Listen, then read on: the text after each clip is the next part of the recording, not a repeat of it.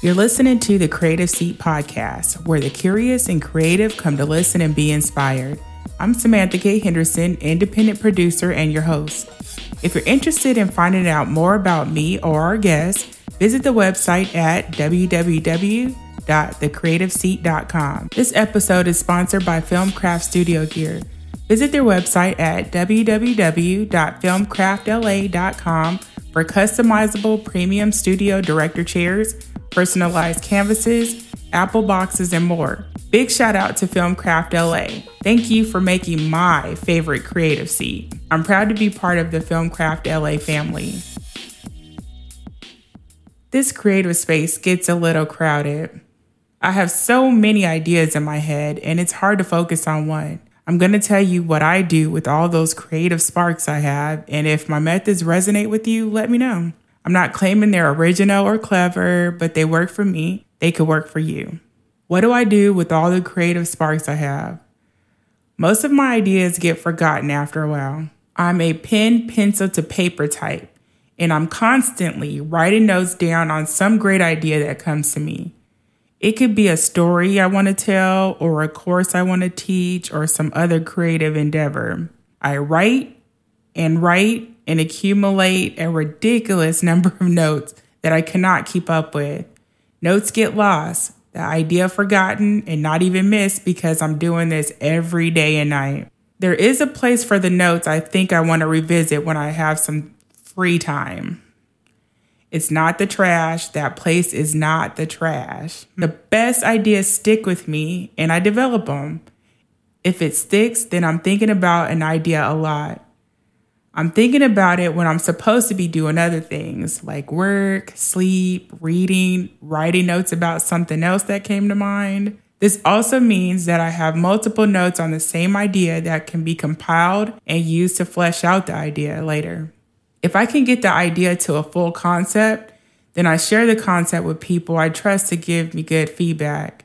If it's a story, then I share it with my brothers first, since they have the same love for story as I do. And they share the same sense and sensibility I do. And they can be constructively critical.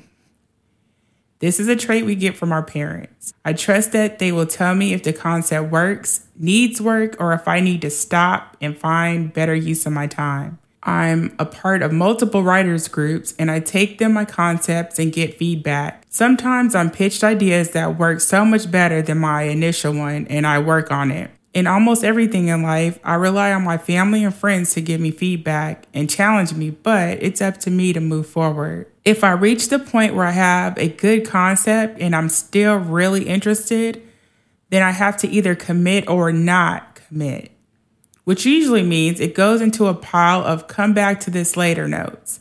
I'll explore this more in later episodes. Once I'm committed, fully committed, I'm going to get it done. The most recent evidence of this is this podcast. I can go pretty hard when I want to accomplish something. That isn't something a person can be taught to do. We all have drive and determination. It's about where and how you apply it in life. Join the community and spark creative conversation. Share what inspires, motivates, or triggers your creative self. We're on Instagram, Twitter, and Facebook at The Creative Seat. I believe the best outcome for any creative endeavor is realized when the idea or concept comes from personal experience and the creative is passionate about it. I write screenplays and 1 year decided to enter the screenwriting competition hosted by my local access station. If your script is selected, you as a writer and producer get support making the film over the summer, and the films are screened in the fall, usually with a grand celebration and huge audience. I decided to take the screenwriting workshop being offered to help tighten up one of my existing shorts. The day came when we were assigned the task of bringing in a 10-page script. Everyone's script would be read in the workshop with feedback coming from the instructor and other participants. I ended up writing an entirely new script the night before the scripts were due. First by hand, then typed up in final draft. The story was inspired by my dad, who had passed away, and my brother raising his daughter as a single father. The film is titled Chef in Sacramento. It's about a father, recently unemployed, doing what he has to do to provide for his daughter. The script went on to be selected for the screenwriting competition. The film was made and went on to win the Producer's Choice Award that year, which is the top award. It also was probably the easiest script I ever wrote because my heart was in it. This episode was all about dealing with the crowded headspace where creative spark happens. You have a lot of ideas, but there's only so much time you could dedicate to any one of them. The takeaway is to come up with a method of vetting, developing, testing your ideas and concepts before spending too much time. If you cannot fully commit, then maybe it's an idea to pursue another time or not at all, but do something creative. Do not let fear or insecurity or life happening all the time stand in your way. Create because you want to. Create because you can. The creative space in terms of work gets a little crowded too. It's important to remember that no one can do it like you. There is not another person in the world that experiences life exactly like you do, so just do you. Creativity.